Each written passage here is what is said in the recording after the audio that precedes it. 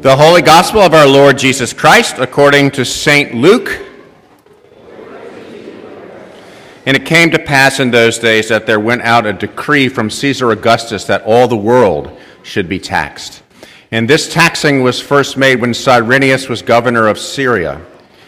And all went to be taxed, everyone into his own city. And Joseph also went up from Galilee, out of the city of Nazareth into Judea, unto the city of David, which is called Bethlehem, because he was of the house and lineage of David, to be taxed with Mary, his espoused wife, being great with child.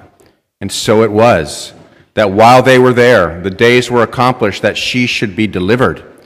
And she brought forth her firstborn son, and wrapped him in swaddling clothes, and laid him in a manger, because there was no room for him in the inn. And there were in the same country shepherds abiding in the field, keeping watch over their flock by night. And lo, the angel of the Lord came upon them, and the glory of the Lord shone round about them, and they were sore afraid. And the angel said unto them, Fear not, for behold, I bring you good tidings of great joy, which shall be to all people. For unto you is born this day in the city of David a Savior, which is Christ the Lord. And this shall be a sign unto you. You shall find the babe wrapped in swaddling clothes, lying in a manger. And suddenly there was with the angel a multitude of the heavenly host, praising God and saying, Glory to God in the highest, and on earth peace, goodwill towards men. The gospel of the Lord. In the name of the Father, and the Son, and the Holy Spirit. Amen. Please be seated. Again, welcome to Christmas Eve. Welcome to everybody. We're so glad you're here. I will begin this short and loud sermon with a story. My closest brush with fame was the time I went fishing with Mr. Rogers. This was 30 years ago, before I became a fisher of men, and I was just a fisher of fish. And like everybody my age, I grew up watching Mr. Rogers. Then, on a magical evening in late September, on Eel Point in Nantucket, Massachusetts, when the sun was setting over the island and the moon was rising over the water and the bluefish were in a feeding frenzy just past the breakers with a fish every other cast, I looked to my left, and there in the gloaming on the beach was Mr. Rogers, all 145 pounds of him wrestling a 10-pound blue from the ocean. I didn't want to bother him, so we just kept fishing. Now I wish I'd said hello and thank you to this fellow minister. It was a beautiful day in the neighborhood. There's a Mr. Rogers resurgence going on, of course, right now, but the truth and the power of his message has never waned, and it is a message that is especially appropriate at Christmas. And what is that message? A recent Atlantic article tells about a time when a group of doctors asked Mr. Rogers to develop a manual about how to talk to children. Mr. Rogers was busy, so he asked a child development specialist to write a first draft. And she worked long and hard on the project. She employed all her skill and experience. But when she handed the lengthy draft to Mr. Rogers, he looked it over and then crossed out the entire work, and he replaced it with these simple words: Remember, you were once a child too.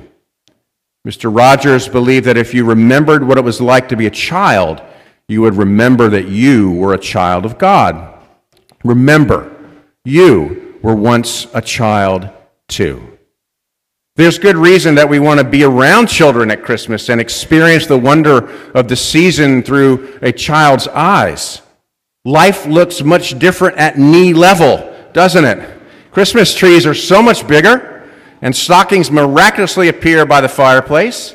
Christmas lights twinkle with a deeper magic. Presents are so much harder to wait for. Remember, you were once a child too.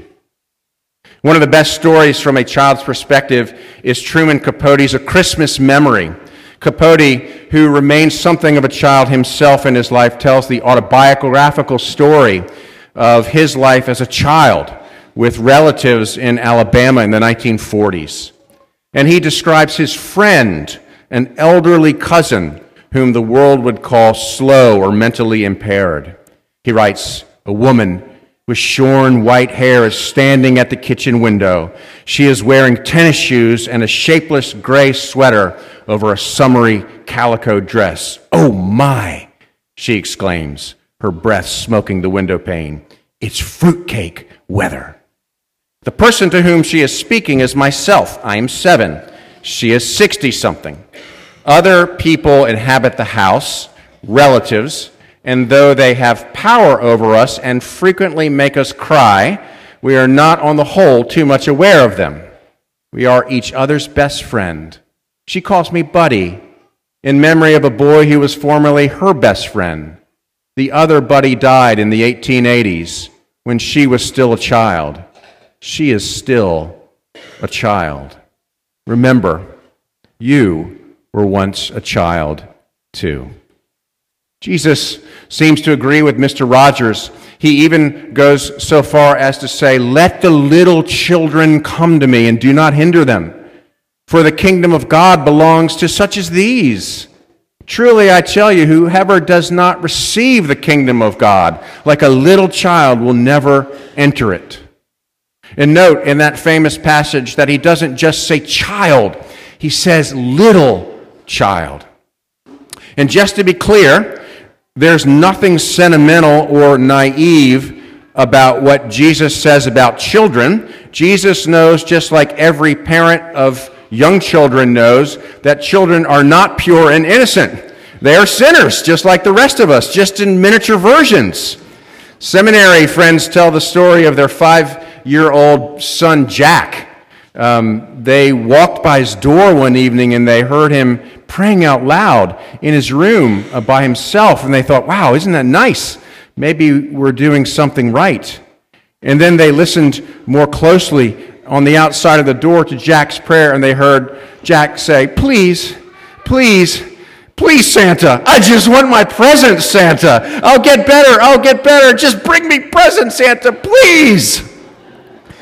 You know what that's like. Remember, you were once a child too.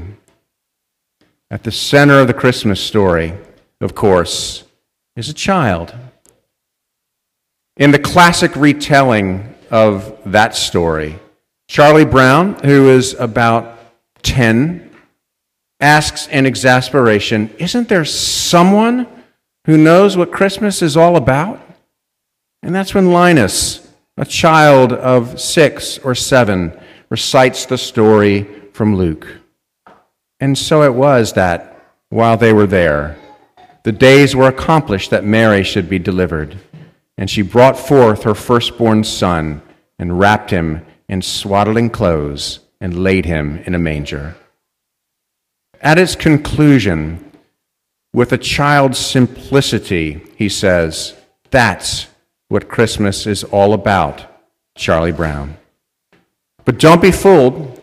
Just because the story is told and received with a child's simplicity doesn't mean that it's just a fish story. The reason to believe the Christmas story is simply because it's true. At Christmas, it's important to remember that you were once a child too, but it is even more important to remember that God was once a child too. That's what Christmas is all about. As C.S. Lewis said about the incarnation, the Son of God became a child to enable people to become children of God.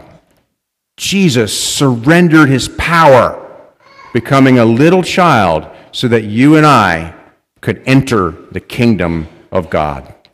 St. Teresa was right.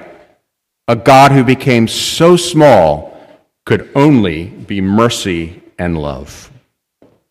When it was Truman Capote's moment to enter the kingdom of God, his last words were, "It's me, Buddy. Remember, you were once a child too. Child, for us sinners, poor and in the manger. Oh, come, let us adore him." Amen.